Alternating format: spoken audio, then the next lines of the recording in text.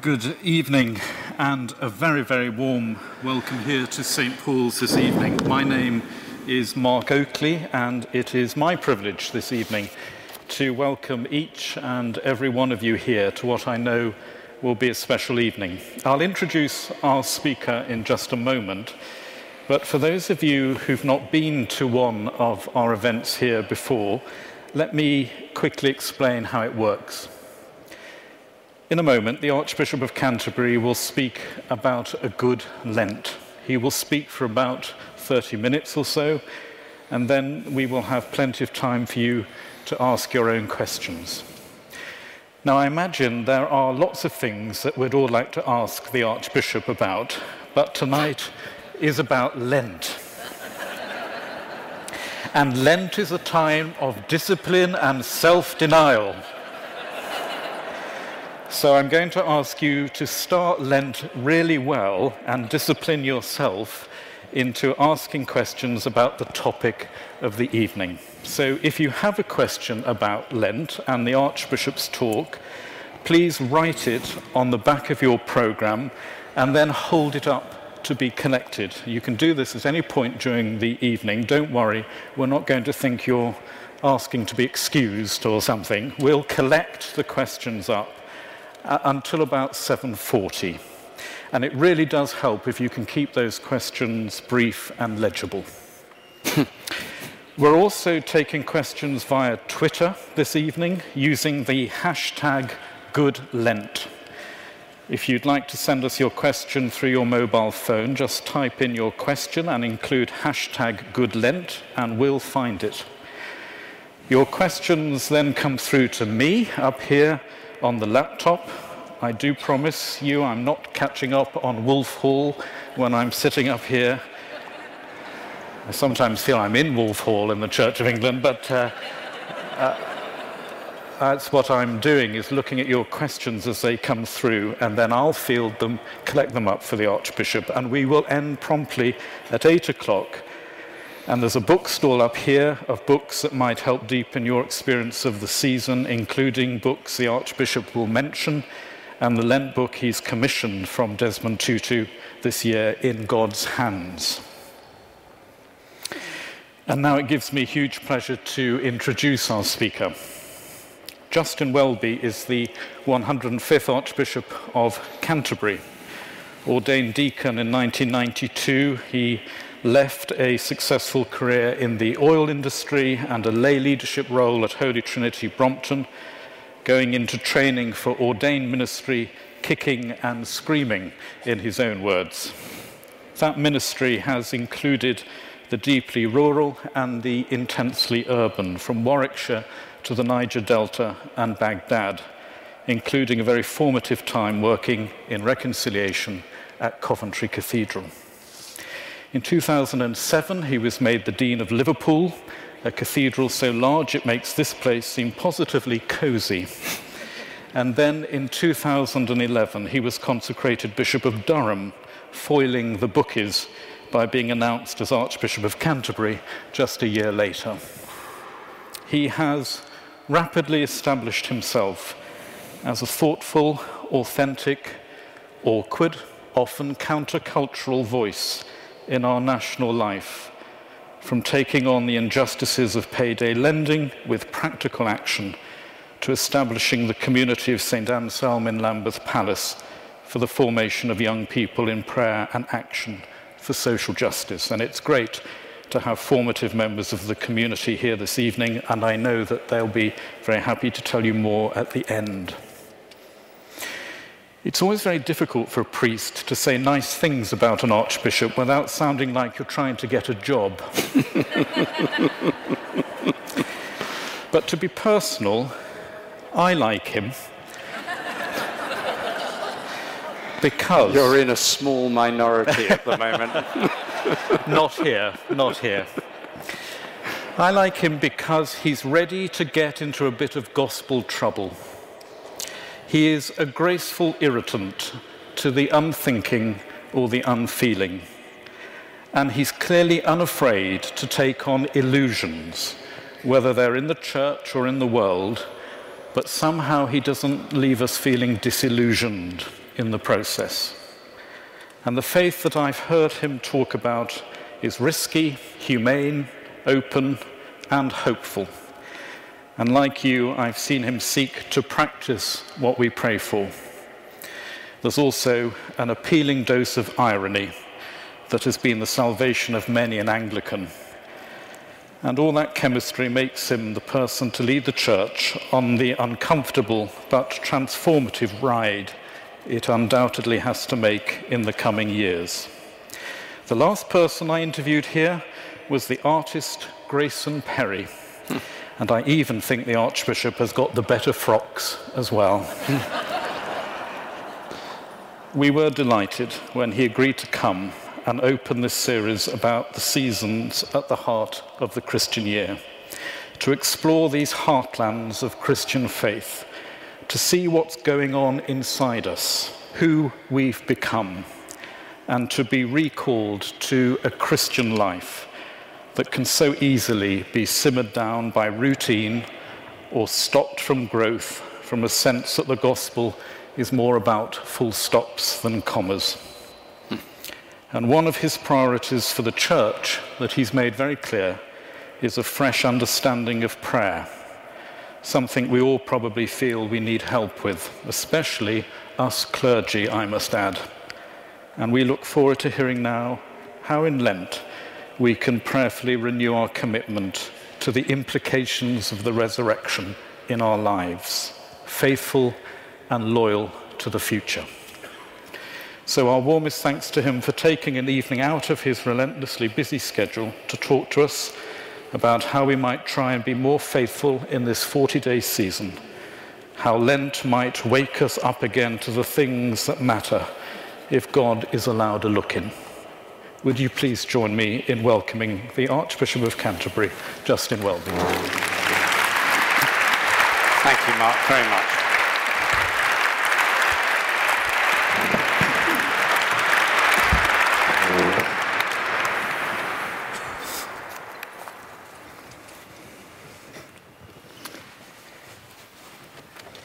Let's start with a moment of silence and prayer.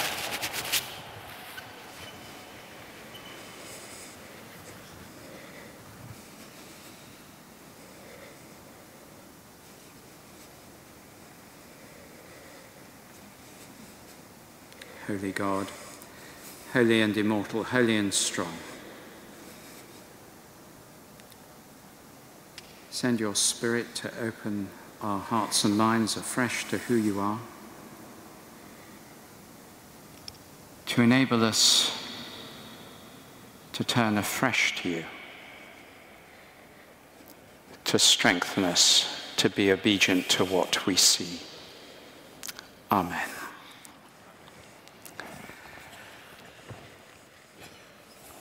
First of all, thank you very much for the welcome. He says he's not watching Wolf Hall. I looked at the screen, and it has on it a series of hello, question mark, hello, question mark, even more desperately, hello, which I think is him trying to get in touch with people. But it does end by saying, it's working.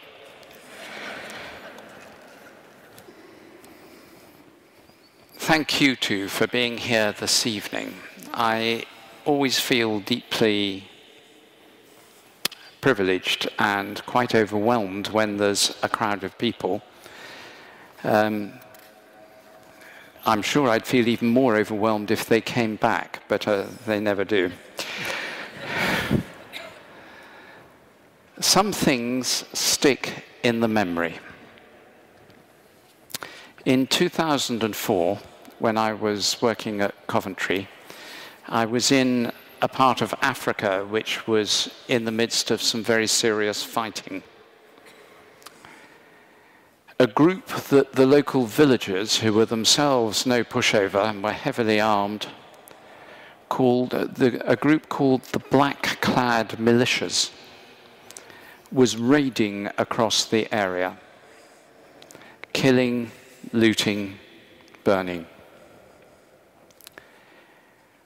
With a colleague, I drove into the area where the fighting was going on to get to a small town that was under siege, or had been. We managed to get to it. On the way there, after a long period in the car on very bad roads, we stopped for a few moments' break. There was a series of burnt huts to our right, and I walked a few meters towards them. Around me rose ash. It was this time of year. In fact, it was the Monday before Ash Wednesday. The ash rose in clouds, settling on me from the burnt houses, and as I walked, I realized the ash of those who'd been burned. That was ash without hope, ash without change, ash rising in clouds to call all who saw it to acknowledge human evil, but not to promise anything better. Every Ash Wednesday, when I'm at a service with the ashing, it's that ash that comes back to my mind. And I see in my mind's eye again, as I did yesterday, the small humps in the ground of the people who'd been killed, the marks of blood on the walls, the destroyed huts.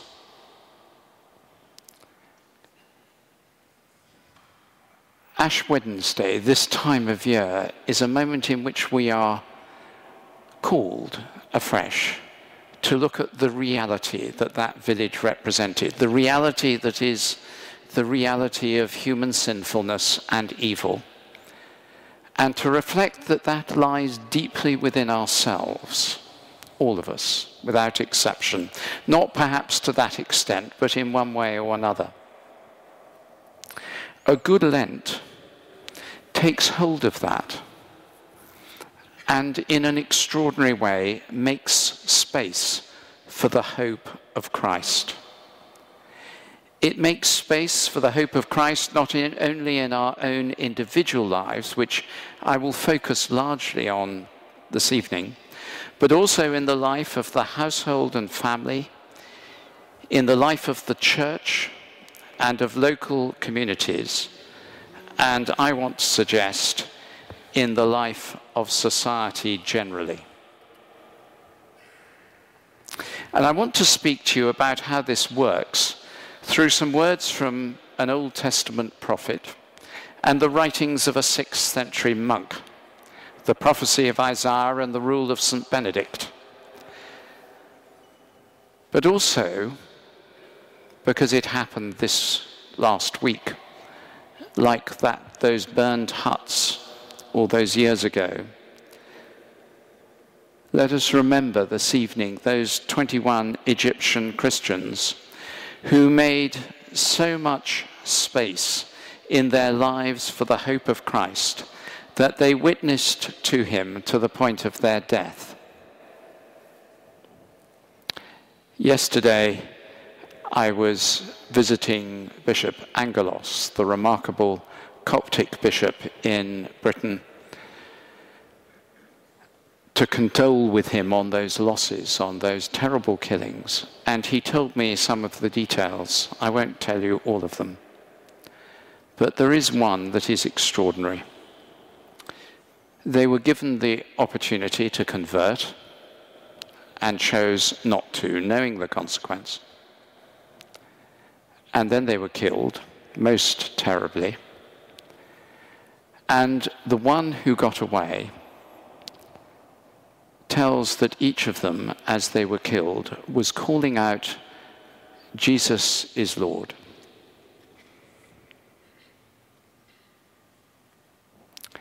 A good Lent makes space for the hope of Christ in a way that draws us into their fellowship and to walk with them. Isaiah chapter 40, verse 3 says, "A voice cries out in the wilderness, prepare the way of the Lord, make straight in the desert a highway for our God." The prophet Isaiah speaks to a people in exile and despair, much how many Christians across the Middle East and Africa must be feeling right now, and in other places too, offering them hope and return and a purpose. The way in which that return will be experienced by the Jewish people coming back from Babylon to Israel, the way that they were going to experience that covers every aspect of their life together, from the individual to the national, and draws in the decision of their imperial masters, especially Cyrus the king. Over the following 27 chapters of Isaiah, or following 26, that one and the rest, the exiled and those returning will find an extended justification by God of his judgment on the people, and a consequent call for holiness, and for place to be made in their lives and in their way of living that means the blessing of his presence is fully experienced. A good Lent makes space for the presence of God in hope. But Lent is probably one of the most individualistic of the great Christian seasons, at least in our modern way of doing it. The question of what are you doing for Lent, which I was asked on a train yesterday, I didn't have an answer, but please don't tell people, is always one which is asked with an implicit singular you. If you were asked it in France, it would be a tu, not a vous. I'd wish I'd had a better answer. But we have to stop seeing Lent, if it is to be a good Lent, simply as something that is individual. The House of Bishops pastoral letter, you may all hiss, or cheer, published on Shrove Tuesday, has at its heart that tension between the individual and the joint. It contrasts the solitary stranger and the community of communities.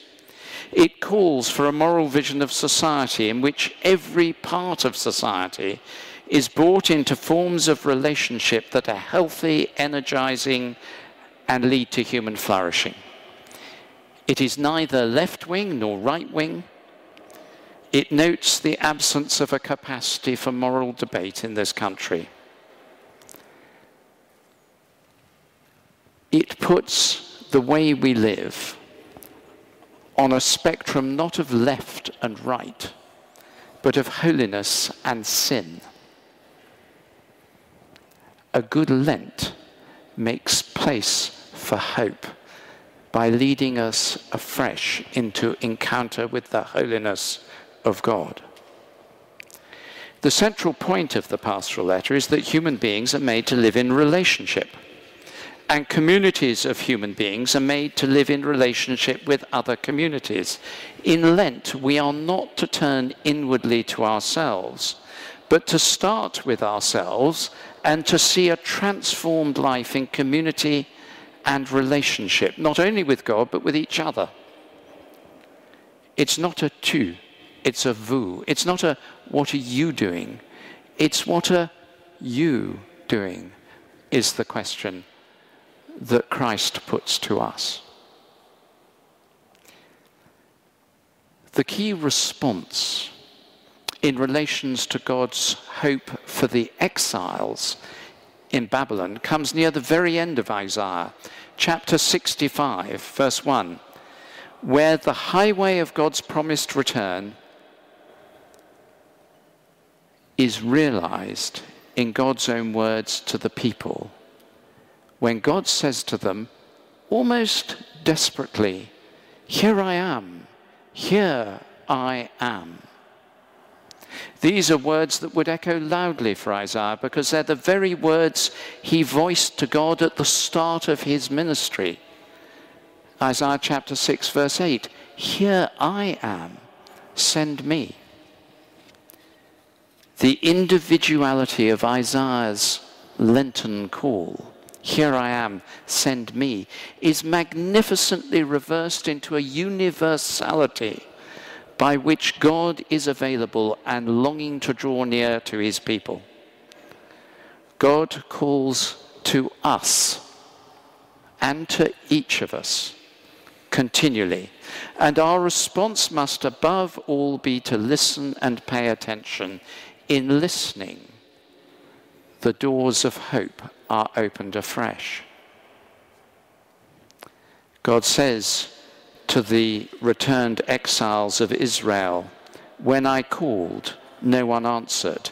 When I spoke, they did not listen."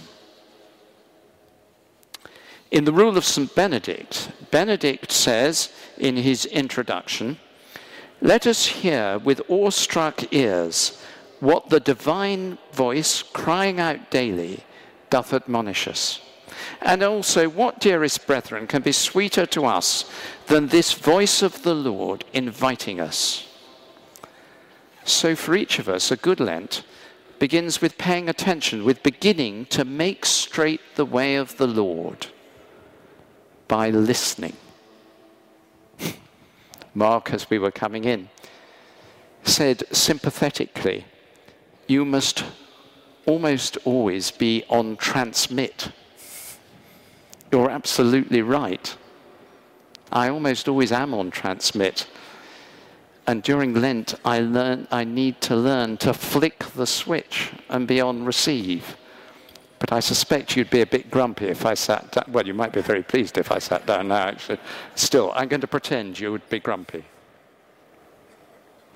Listening began with Ash Wednesday yesterday.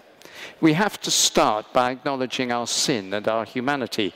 We cannot listen while we fill our ears with our own self-confidence and our own self-worth.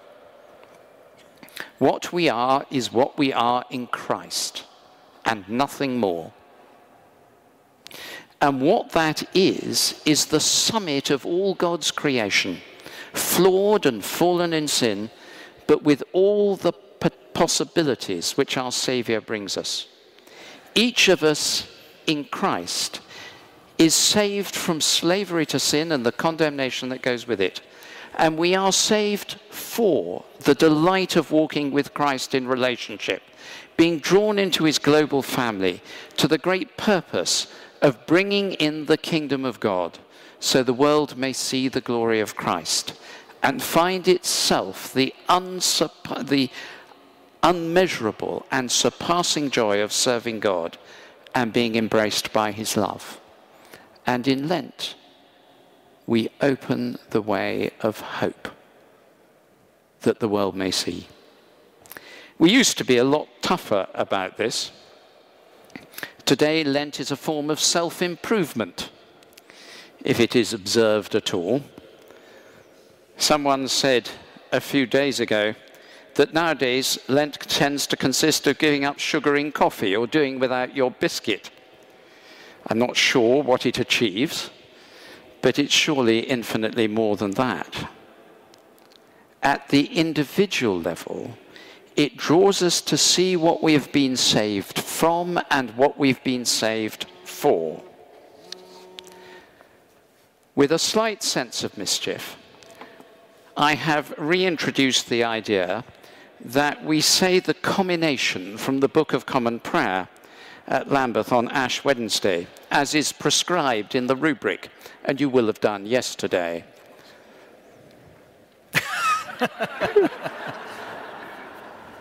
I'm impressed with your poker face. It's a wonderful service, the combination. I'm surely you've read it during dull sermons. It comes just before the Psalms. It's absolutely marvelous. It starts with an initial cursing of all kinds of interesting things like removing our neighbour's landmark, as well as rather more serious modern sins of perverting the judgment of the stranger, the fatherless and the widow, and so on and so forth. Towards the end, it says this. I'm only telling you, not because I assume you don't know the combination by heart, but because the words have a certain resonance, even though you will all have said them yesterday. Although, it says this, although we have sinned, yet have we an advocate with the Father, Jesus Christ the righteous. Let us therefore return to him and be ordered by the governance of his Holy Spirit, seeking always his glory and serving him duly in our vocation with thanksgiving. This is a bit more serious than indicated by giving up a biscuit with one's coffee. So what do we do for a good Lent individually? We listen. We listen to the voice that echoes through creation, the voice that cries to each of us, here I am, here I am. And what's that mean in practice? I'm going to get so rather absurdly practical for a few minutes, but don't worry, I'll get over it. One of the wonderful things about Scripture is it is there that we listen, whether we're listening to it in a service, in a liturgical setting, whether we're reading, whether it's a few words before we go to sleep. And we need to remember that the words of Scripture were not written by people in comfortable circumstances, far from the distractions of life, but in the midst of all the terrors and horrors that we still see lived out today in the same areas of the Middle East. Those who wrote knew what it was to be a refugee and slave. They knew persecution and genocide.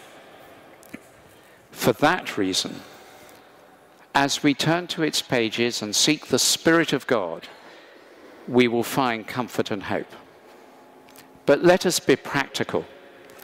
For those who have incredibly busy lives with long hours, and many here who will work in offices where there is not a single moment of silence or space during the day, and I do remember that. For those who leave early for work, who are not in control of their diary and the events with which they deal, and return late and tired. For those who are carers at home, isolated, often lonely, with many demands. For those who are housebound by illness, but for all the different categories. For those who amidst it all seek to maintain some kind of life in a household, time with partner and children or friends, developing some hinterland beyond the demands of daily life. For all them, listening is so difficult. So how do we listen? Let me suggest one Lent discipline which you might like to add to giving up the biscuit. Read Luke's Gospel, a chunk at a day, and ask yourself as you read it 3 simple questions. What does it say? What does it mean? What am I going to do about it? Very simple, simplistic even. What does it say? The first question is simply an exercise in putting ourselves into the place of the listener or the observer.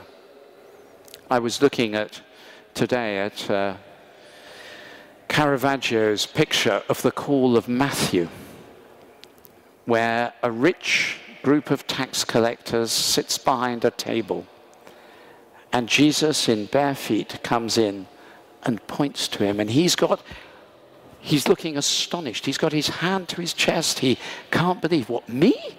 You want me? Peter's behind him, sort of going, not quite daring point himself. Where are you in that picture? Father Laurent Fabre, the founder of Chemin Neuf, says, I'm Matthew. That's who I am. I'm the one who's far away every time I look at it.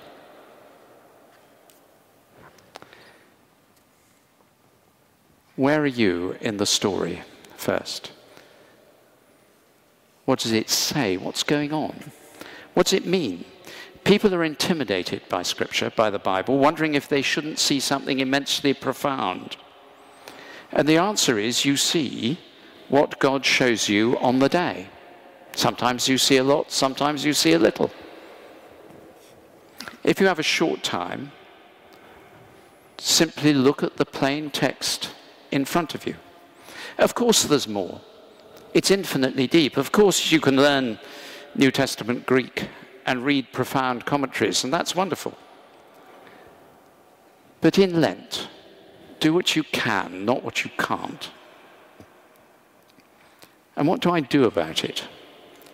Ask yourself, how do I make my life more open to Christ because of what this is saying to me?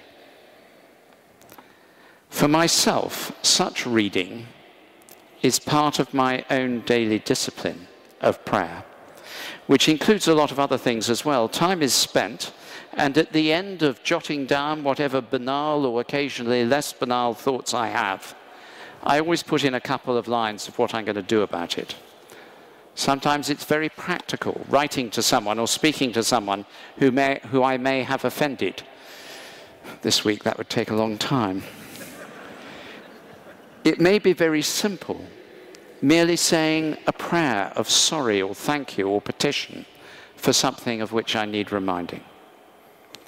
Of course, to make straight the way of the Lord so that he comes to us, to open our lives so that hope comes up afresh, to smooth out the road so that our lives are open to listening, has infinitely more variety than this. Let me suggest one other and then move on. As individuals, and this is a cliche, but there we are, even short periods of complete silence during Lent, fasting from noise and conversation and distraction, will be of great value. How little we do of it. Every weekday at Lambeth Palace in the chapel, there is a period of silent prayer after evening prayer. When I can, because I don't have an immediate appointment, I join with the community there in the silent prayer. It starts with my mind churning with the events of the day and upcoming events, with reports in the press, with resentment and joys, and the occasional twinge of cramp in my foot. Fortunately, I'm not the only one, and silence is occasionally disturbed by an ooch and a shifting. But as the churning subsides, I begin to hear other things. The sound of a siren going off. We live between a police station, a fire station, and a hospital, so there's quite a lot of them. Then after a while, I incorporate that into the prayer and find just a little that God is in the midst and space is being made and I can hear. I've had to learn, I'm still very much learning, that I do not need to do anything in that time. I need only to be willing to listen. It's a time of meditation and reflection, of discovering the God who all the time is saying, "Here I am." But Lent is no mere individualistic, narcissistic, and inward-looking self-help festival. The basic building block of society has been communities of different sorts and shapes. What that means has varied extensively at different ages and in different places. For many people, it's still a family, that wonderful building block of society, one of many. For others, it's an extended family. For others, it's a group of friends you see most regularly or with whom you share a house. A good Lent in oneself must overflow in generosity. It's one of the signs. Here again, take out the bumps in the road. Can we live a good Lent with those who we live with? The bumps in the road that we need to smooth out to make the way smooth for the Lord to come. Relationships have been neglected and that therefore are full of clutter that needs removing.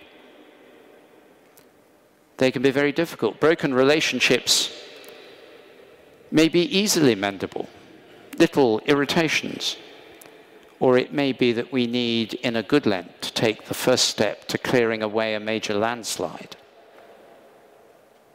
The community of St. Anselm, which we will be launching in September, will have as part of its prayer discipline the process of confession with one another, of being open with one another in prayer. I've watched them do it at Chemin Neuf. I can tell you it's not a lot of laughs. Sitting with someone with whom you live, having to confess where you've gone wrong. But it doesn't half make for functional community. We need to deal with what it is we find in those closest to us. It might even be a cathedral chapter. Not, of course, this cathedral, which has no problems in its relationships ever. I'm hoping to get re-invited, you know. How do you do it in practice? Openness, transparency, but also go back and use the same approach to Scripture, as I suggested a few moments ago. And one has to treat each person and relationship differently. There's a wonderful book called The Pastoral Rule of Gregory the Great, which describes this at great length. But if you're going to deal with relationships, if you're going to smooth the road, so God finds a living community of those who love one another and shine out and overflow with the goodness of Christ, you'll have to deal with each person individually. I can tell you from my own experience that sitting in silence can as easily bring out the anger rather than replacing it with peace.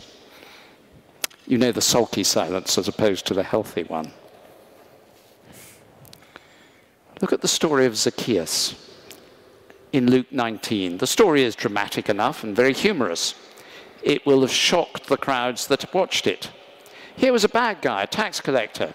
He's received by Jesus, who knew his name. Jesus goes to his home, and Zacchaeus turns away from all that had gone wrong. What we have here is a series of mended relationships. Zacchaeus repairs his relationship with the community of Israel. With Jesus, he makes a new relationship and he sorts himself out with God. His household is turned into a place of hospitality rather than extortion. That is a good Lent, lived in a few hours in Jericho on a hot day. The bigger the institution we are part of, the harder it is to have a moral center that is maintained, and the easier it is to slip into bad habits with institutional life that drown out the voice of God. Remember, we are to listen for a good Lent. That's always been an issue with the church, and it remains an issue today. Our own concerns and troubles, even the entirely legitimate ones, may obscure our capacity to see and hear Christ in those with whom we disagree. A really good Lent for the church, moving outwards again, is one in which we give up not listening. We may also give up insisting that everything must be done for us and in our way. We may even take up the habit of paying attention to those we find difficult and with whom we disagree.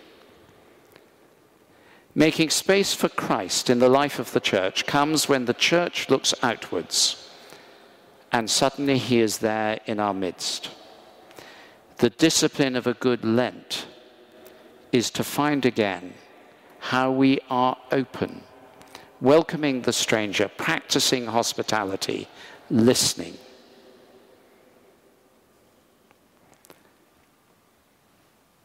We hear in the most unlikely places when we listen collectively. Benedict reminds us that whenever weighty matters are to be transacted in the monastery, let the abbot call together the whole community. All should be called for counsel, because the Lord often reveals to the younger what is best. It is the eternal experience of the church that God's word comes to us in surprising ways and from unusual and very often, in our eyes, unimportant people. In practice, can we make a discipline of listening better, perhaps in our individual churches, gathering once or twice during Lent for a period of prayer, of silence, confession, of dealing with bad relationships and sharing a meal together? There we will find Christ in the middle. There the road will be made smooth and hope will spring. And I just want to end by imagining for a moment whether it is possible to have a good Lent in society as a whole. Can we even talk of such? It is the point for which we pray, "Your will be done on earth as in heaven."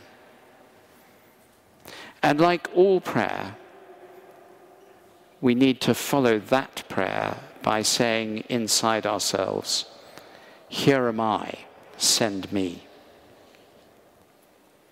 It is where we find God's Spirit at work in the world, both where the world breaks into the life and action of the church and where the church breaks into the life and action of the world.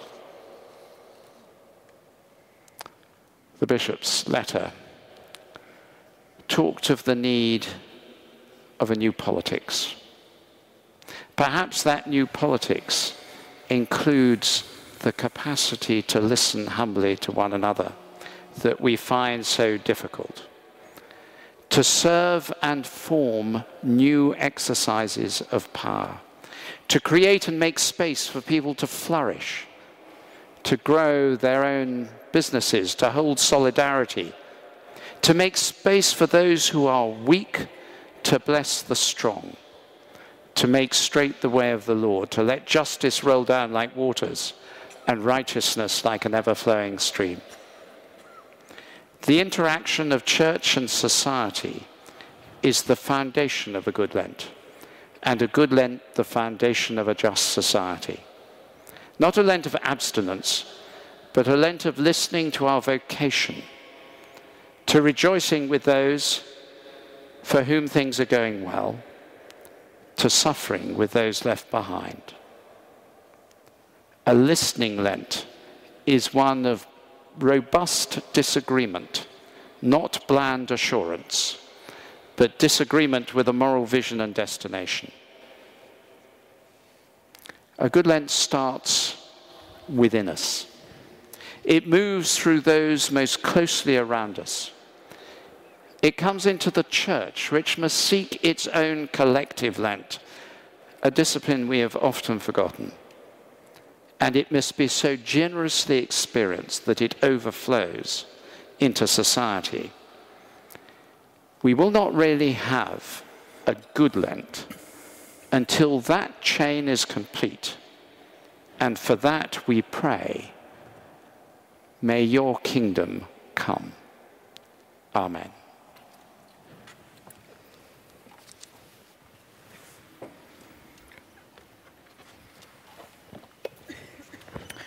Thank you very much indeed. And can I now just ask that people scribble down on your programmes your questions for the Archbishop and hold them high so that the wandsman can come and collect them and round them up. If you could do that now and through the next 20 minutes or so. If I may just start, the emphasis that you've brought to listening. The problem, it seems to me, is that we're a sort of nation of interrupters at the moment. And well, can I answer that now? And the person who takes the breath for the longest is considered to be the listener, you know. So we know it's important to listen to your life. We know it deep down. But there is so much demanded of us through social media to have an opinion, to react quickly. How can you give us a lesson or two on how to listen better?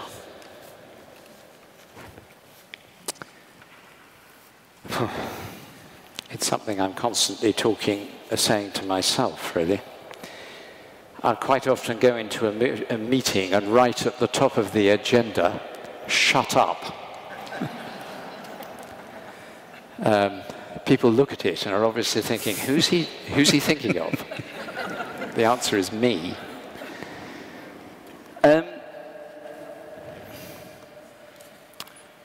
Two very brief things. One, the discipline of waiting and of trusting in the waiting, trusting God that what one wants, what one thinks is right, even believes passionately is right, is not entirely dependent on yourself, on oneself, but on the grace and power of the Spirit of God, both in the church and in the world, in society. So it's faith. It's saying, I don't need to be the only one who makes this happen. The second one is something I was taught quite recently. I don't know, I can't remember how. And I'd heard people say, you know, the Benedict says the gatekeeper at the monastery needs to greet every visitor, and he says, in brackets, and there will be many, close bracket, and you can hear the sigh. Benedict says that the gatekeeper must treat every visitor as Christ himself. I think it was probably the last time I read that, because I read my way through the rule on a steady cycle, again and again. And I'm trying to teach myself that going into a meeting to say to myself, I will listen to each person as Christ. And one listens better if on the occasions that one follows that. I was reading that in the early days of the church, Lent was 36 days, not 40, because the idea was to tithe the year for God. And I'm wondering whether I need to tithe my talking time to give up 1/10 of when I would be talking and turn it into listening. I like that. Thank you. You'll probably hear that again. But it'll sound as though it's my thought. It comes from sitting on a cathedral chapter, don't worry. Done that. Questions are coming in. Thank you very much. Let's begin them. One of the things that you've laid out for us is some of the things that we might be able to do to listen, to read a gospel, to seek generosity. One of the things that perhaps people might have been expecting to hear, and you might want to talk a little bit more about now, and somebody said, is fasting from food something you would recommend for Lent? How would you recommend doing this, if so? Where it is, in health terms, okay, yes, I would recommend it, but be sensible. There are lots of things we can fast from. It is a good thing to do, but it has different effects on everyone. I'm very struck quite often, particularly when I've been in Muslim countries, by how fasting is done at Ramadan, which, as we know, is you eat before dawn and you eat after dusk. Last summer in Ramadan, Ramadan fell in the summer. I think it was July, August. And for Muslims in this country, that was obviously immensely difficult. But in many, where it started, of course, it's much easier. The days tend to be less long. And I think that's one way of fasting. Skip one meal. It's probably not a good thing if you fast in such a way that you become intensely grumpy and totally unbearable to live with. I speak from experience. If I fast, when I fast, I tend to either miss breakfast and lunch, or during Lent lunch, and I cheat. I am reasonable because I keep some glucose tablets in my pocket, and when I'm feeling the blood sugar's got so low that I'm going to actually bite the head off the next person to come into the office, I take a sugar tablet, and that helps. So be sensible, I think. And then if you can't do that, fast from something else. I know it sounds trite, but try giving up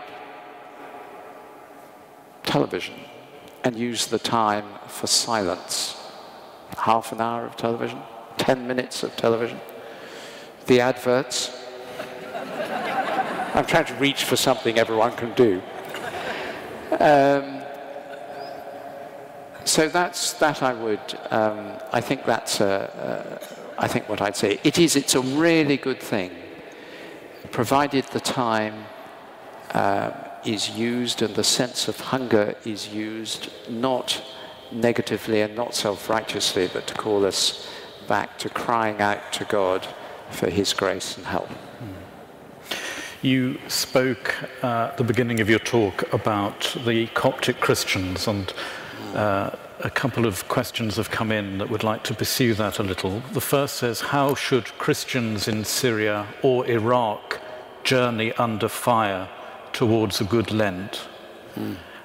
And the second question that's just come in is rather similar, about how Christians who are under such terror at the moment, how they can listen and learn to be trustful, waiting for the kingdom to come. So a question really about what you've said today, how it might translate into those extreme situations for brother and sister Christians. I'm slightly thinking aloud here, and in one sense I'm not going to say what they should do for a good Lent, because it would seem so presumptuous from this wonderful place and the security in which we live. I think I'd want to start by remembering that the journey of Lent that begins with ashes, which is where I began this evening, ends with an empty tomb. Well, actually, Lent ends before that, of course, but that's the end of, that's the great change of pace and tone in the church's year. We go through Passiontide, through Holy Week, through Good Friday, and we end with an empty tomb. Why did those 21 martyrs continue to call out the name of Christ until the very moment of their death? Because they were full of hope, was what Bishop Angelos said. He said that yesterday. I was so moved because it came from him. And I think for those caught up in that place, what we can do is to live lives that demonstrate that we hope and trust in God. And that is to be in solidarity with them as much as our circumstances permit. Mm-hmm. It's when we abandon that hope in God that we abandon them, I think. And what can they do? I remember, sorry, I get anecdotal at this moment because I haven't got a good answer, except that somehow God gives grace. I remember being in a village that had just been attacked, about 2009 this was, 10. And it had been raided. The raiders were still visible. They were about 400 meters away watching us. It had been raided a couple of days earlier. And slumped against the wall at one point of his ruined house was a man who lost his wife and I think 7 children. They'd been thrown down a well. And I sat down next to him and we sat in silence for a while. He was sitting on an ash heap. It was Job. And he, after a while, through an interpreter, we talked. And he said, he told me all about it. And he said, but God does not change. And I don't know how he said that, but he said it. And that is the way in which the grace of God seems to come to so many people and rescue them in some extraordinary way. A couple of questions have come in following this, that how, for you, does the death of, say, those Coptic Christians and others, how does this affect your personal perspective and faith?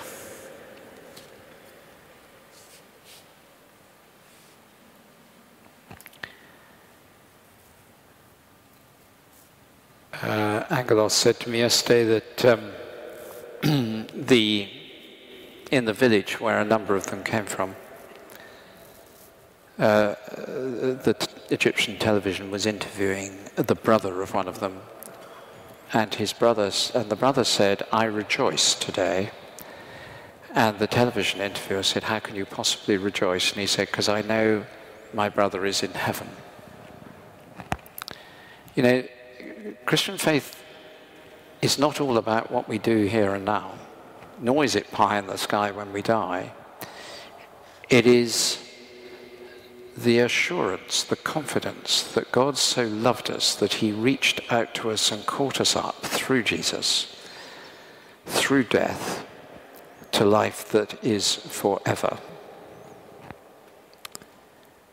And when I hear how those Coptic Christians died, and when I talk to people who themselves, one particular person I remember who influenced me hugely, who'd been imprisoned and tortured for 9 years before being released for his faith, it recalls to me that in our faith we must hold centrally to the eternal, not merely the temporal and present faithfulness of God. I mean, as I've been hearing you this evening, I've been thinking about Lent not being lost if you can develop a spirituality of speaking for others. Oh gosh, I think that's rather wonderful. than, and I go to a lot of ordinations here, and I hear the Isaiah reading that you mentioned read a lot, and often people end by saying, "Here am I, send me." And yet it seems to me that the stress should be on send. Yes. Here am I, send me.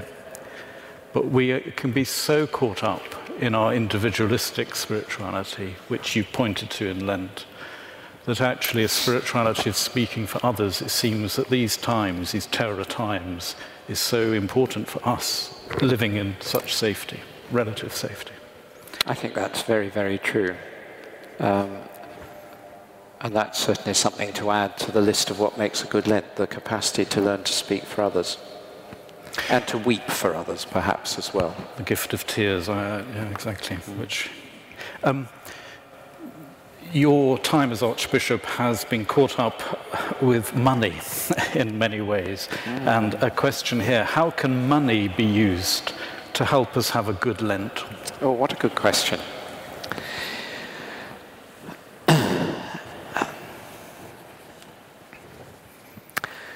I think at its heart is the issue of who it belongs to.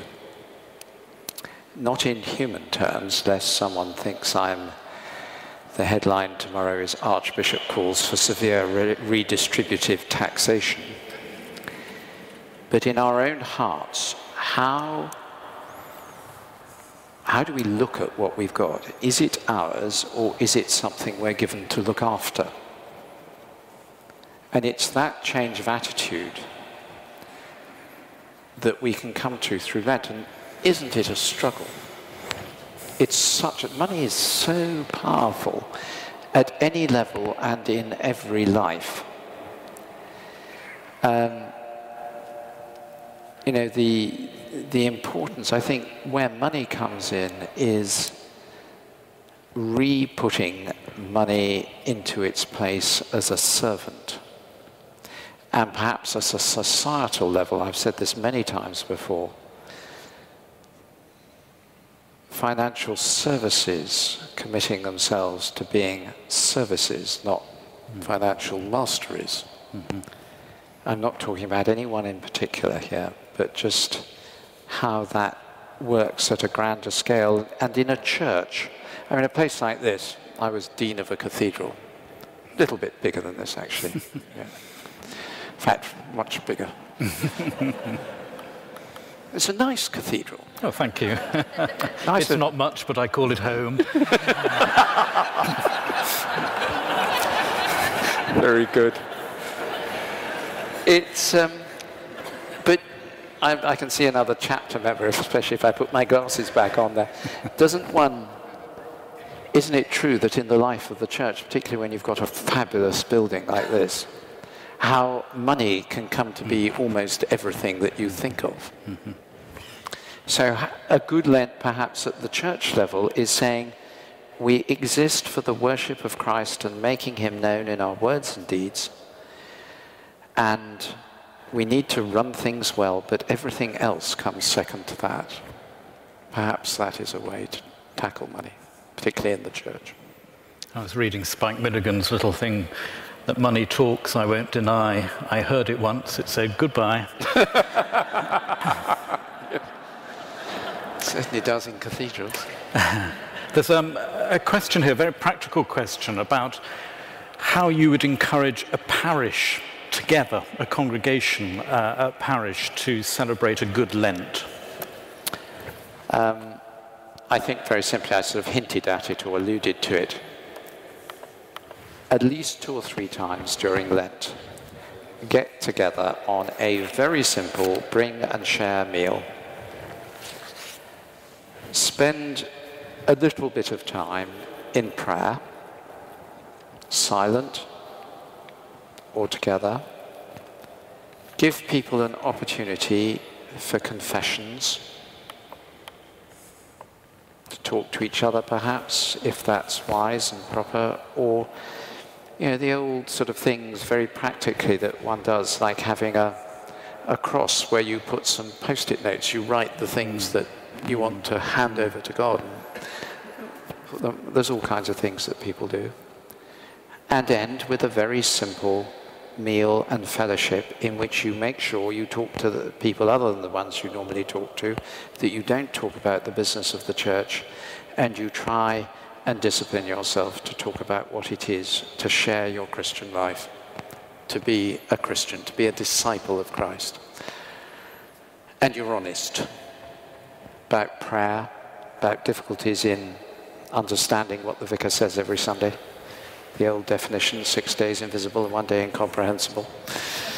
It's actually not true at all, I need to say. And I think that sort of very practical, simple gathering, kept almost austere, but very simple and joyful and welcoming. And being together because you value each other, not because it's a particular time of the week. It's a great way to enable the parish to listen, to pray, to listen to each other, and to discern what God is saying through each other to the parish. I mean, the church talks a lot about truth, but seems to find honesty a bit more difficult. Yes, that's so true. And I'm wondering, in inviting us to think about honesty, whether this is a subject that you grapple with. Is it more difficult in your role to be honest? Is there a thing called institutional truth which forbids honesty? That's a very good question. I certainly remember, I mean, I've told this story before, you may have heard it, but someone had, I was doing a confirmation in Canterbury Diocese, and or an ordinary service on a Sunday, I think, somewhere. I won't say where, I can't even remember. And I just threw in a line in my sermon about, we are all sinners, I'm a sinner like everyone else. And someone came up to me afterwards and said, if I'd known you were a sinner, I wouldn't have come.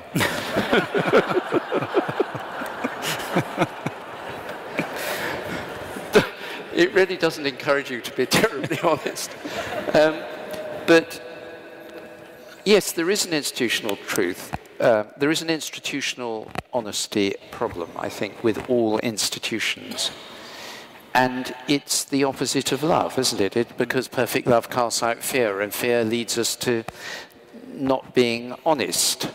You can be too honest. I mean, you can say all sorts of things that people aren't ready to listen to or to hear and can't cope with, and that's not healthy. But we do fight about truth, and yet so often fail to be honest about how we struggle with truth. And I think that's part of what the Bishop's pastoral letter is saying about the way we discuss issues in the nation. It's all about truth, and I mean, understandably, I have every sympathy with politicians. I've learned that in the last 2 years, would you believe? I've become very sympathetic to politicians and not feeling cynical about them at all, or at least scarcely at all, very seldom. Because on the whole, they're people who are trying to do a very good job and to do it truthfully, for whom honesty, in the sense of saying, I don't know, or this is a problem that hasn't got a solution, or, well, it has got better or worse, but that's just the way things turned out. I wish I knew why that had happened.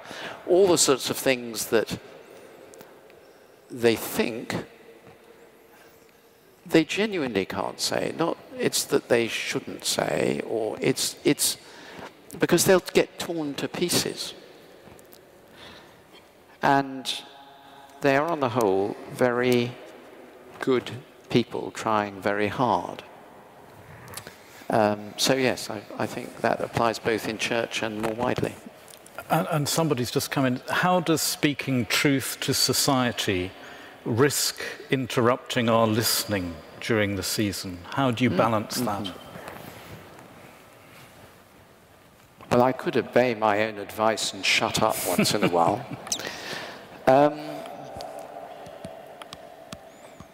You see, the trouble with encouraging people to listen is that Archbishops of Canterbury and Post at the moment tend to feel that the best thing to do is to talk to people about it, which is not a very sensible thing. I think you're exactly right. Say something and then leave it.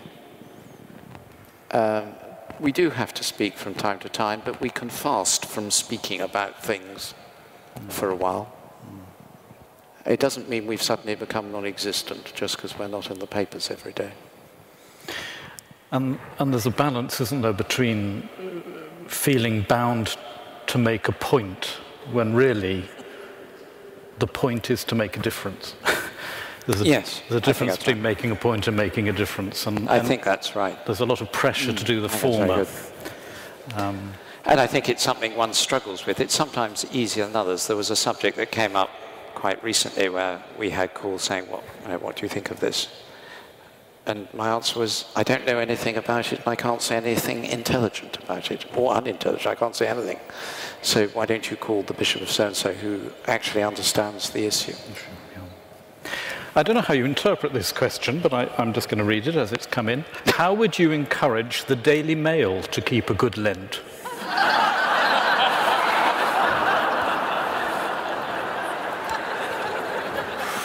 Ooh.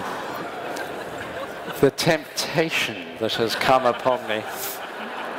One of my communications department is looking at me imploringly.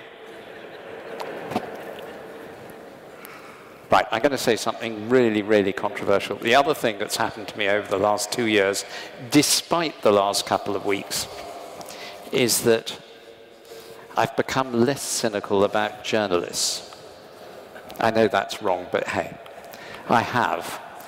Again, like politicians, they're often caught in a place where they have to make a headline, they have to make things, they have to explain complex things simply, they don't always get it right, and it is genuinely, extraordinarily difficult, not a lack of will. it is genuinely extraordinarily difficult to say they got it wrong. So for the Daily Mail, I'd say the same as to any institution. Be self-aware, listen, be brave, keep going. There's a lot of questions coming in about the listening, and what I intend to do is I'll just read 3 of them, and then if you could just respond to the 3. How can we listen when we're in a society dominated by a social media focused on me, in inverted commas? Mm-hmm. How can we listen and live a good Lent in a society where patience, thoughtfulness, and compassion are seen as weakness?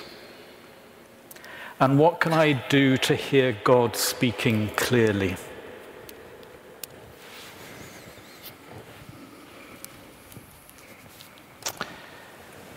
I'll go in reverse order. I went the 3rd one. To hear God speaking clearly, get into a Lent group or meet up with a Christian friend or member of the family and look at one of the Gospels together and spend some time in silence as well as speaking. It's that reading and then being silent, not trying to think of something clever to say, but just chewing it over and asking yourself those questions. Where am I in this? What's going on? What's the point that's being made? And then talking together about it, and then more silence, and then very simple prayers. I used to meet up with a couple of people when I was a parish priest regularly, and I promised it would just be we agreed it would be half an hour on their way home from work. One of them was on shift, so it varied a bit. And the rule was half an hour, 10 minutes saying how we each were, being honest with each other, 10 minutes looking at something in the Bible, and 10 minutes prayer with lots of silence and quiet in it. And we both said that we heard God more often through that half hour than anything else. It wasn't sophisticated stuff. Secondly, in the business and narcissism and self-obsession of the world, which I think is really the summary of the 2 questions, I find this difficult because the diary is full and you feel tired, and I have to say, and we have evening prayer at 5:30 in the chapel normally, and that just happens to be one of the times of day when I tend to fall asleep very easily. Does that ever happen to you? Never. No. It's good to be with someone who's rigorously honest. And the others are sort of 9 o'clock in the morning, 11 o'clock, 1 o'clock, 2:30, round about 4, 5:30, 7 o'clock, and about 7:45. And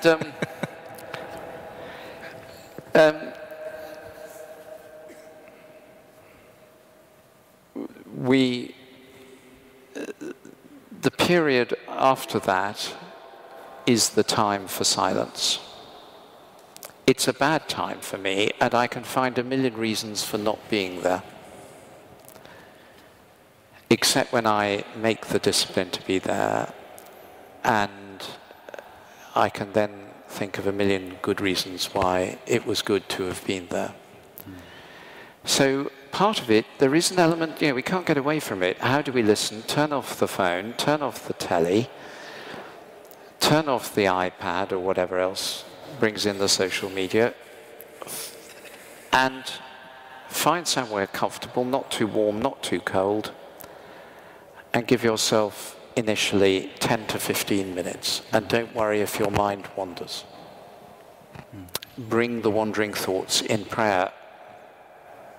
Lord, did you notice I was just then thinking about breakfast tomorrow or lunch today or whatever? Doesn't matter. God knows, who cares? Just make 10, start easily. Do what you can do. St. John Chrysostom said you need silence when you're reading the scriptures so that you can read the love between the lines. Oh, well, I didn't know that one. That's beautiful. Which you can sometimes fail to do if you're just caught up in the analysis, as it were, of each word and so on. I suspect that's what was going on in those half hours. We're drawing to an end, but I just want to get a couple more of the questions that have come in because they're important. The first is, somebody's asked, why did you choose Luke's Gospel? Well, I was going to choose Mark's because it's shorter.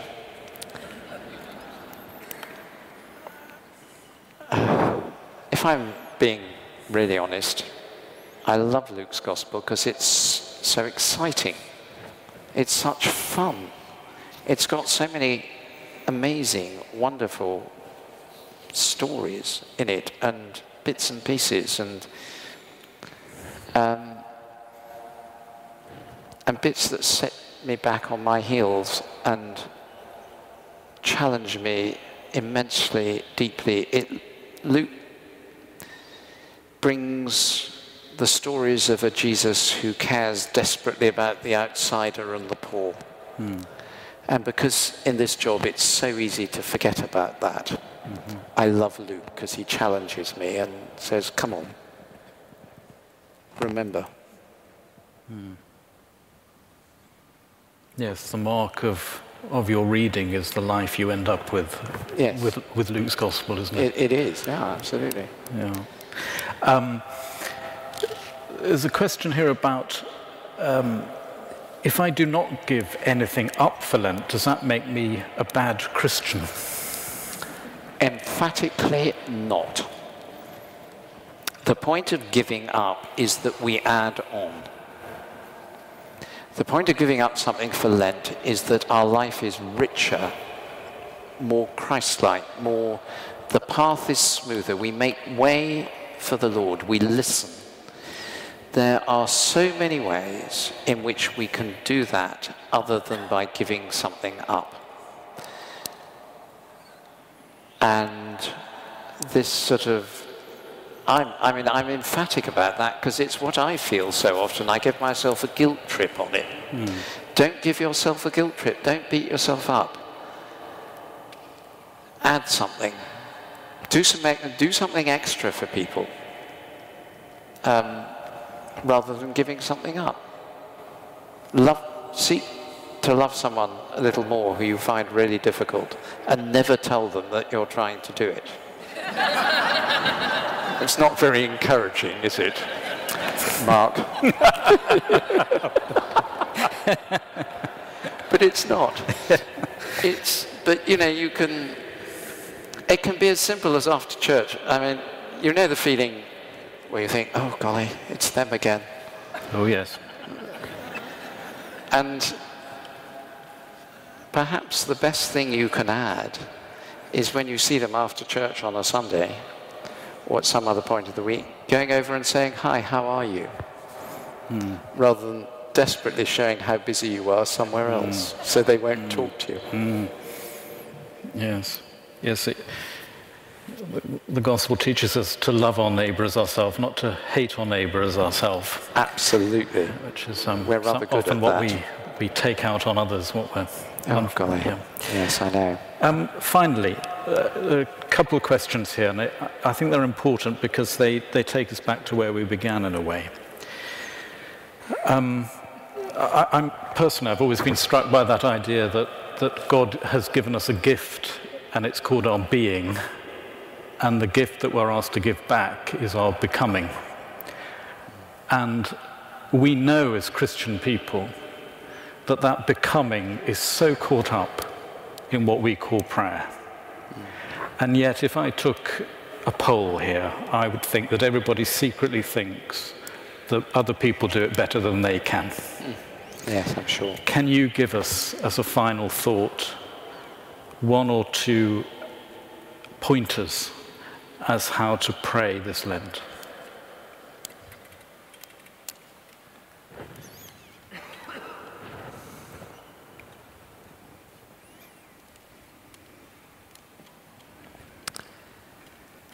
I'll give two, and there could be 2,000, but I'll just pick two. One, pray honestly. Don't pretend that you, or for me, that I am other than I am. Because God knows anyway, there's really no point in pretending. If you're struggling with doubt, say to him, look, I don't really even know if you're there. And if you are, you don't seem to be very much on my side at the moment.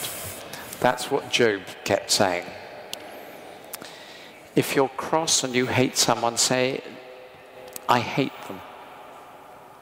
That's what the psalmist says from time to time. It's all there. If you're full of joy, say, I'm full of joy.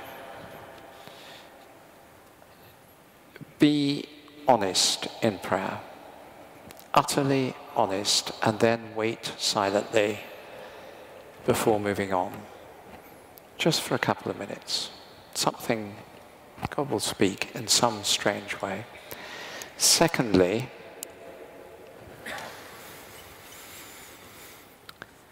be outward.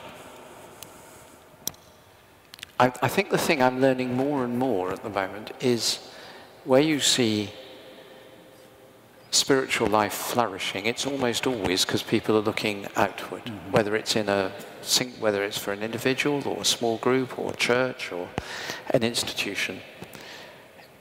I was in a meeting recently of a group of people where, for a change, we began to look outwards about things. And I've been meeting with that group of people for several years. And for the first time that I can remember, we felt energy bubbling up within us. And the sense of the voice of God speaking more clearly. Be honest, be outward. And there's a million more things one could say.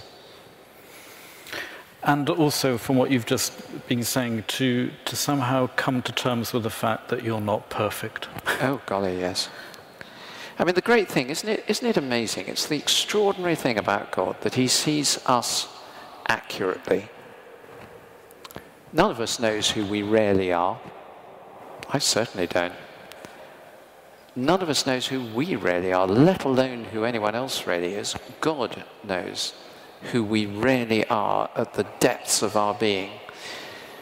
Every single thing. And he is consumed with love for us. So much so that he gave his only Son for us. And we find that again every time we break the bread in the Eucharist, every time we drink the wine. We find that again every time we open Scripture. That God is for us and with us. That is the miracle that should enable us to have a good Lent. I interviewed in August Sarah Miles here, and she talked very movingly about her conversion. And she said, it's not like I once was blind, but now I see. It's more like I once was blind, and now I have really bad vision.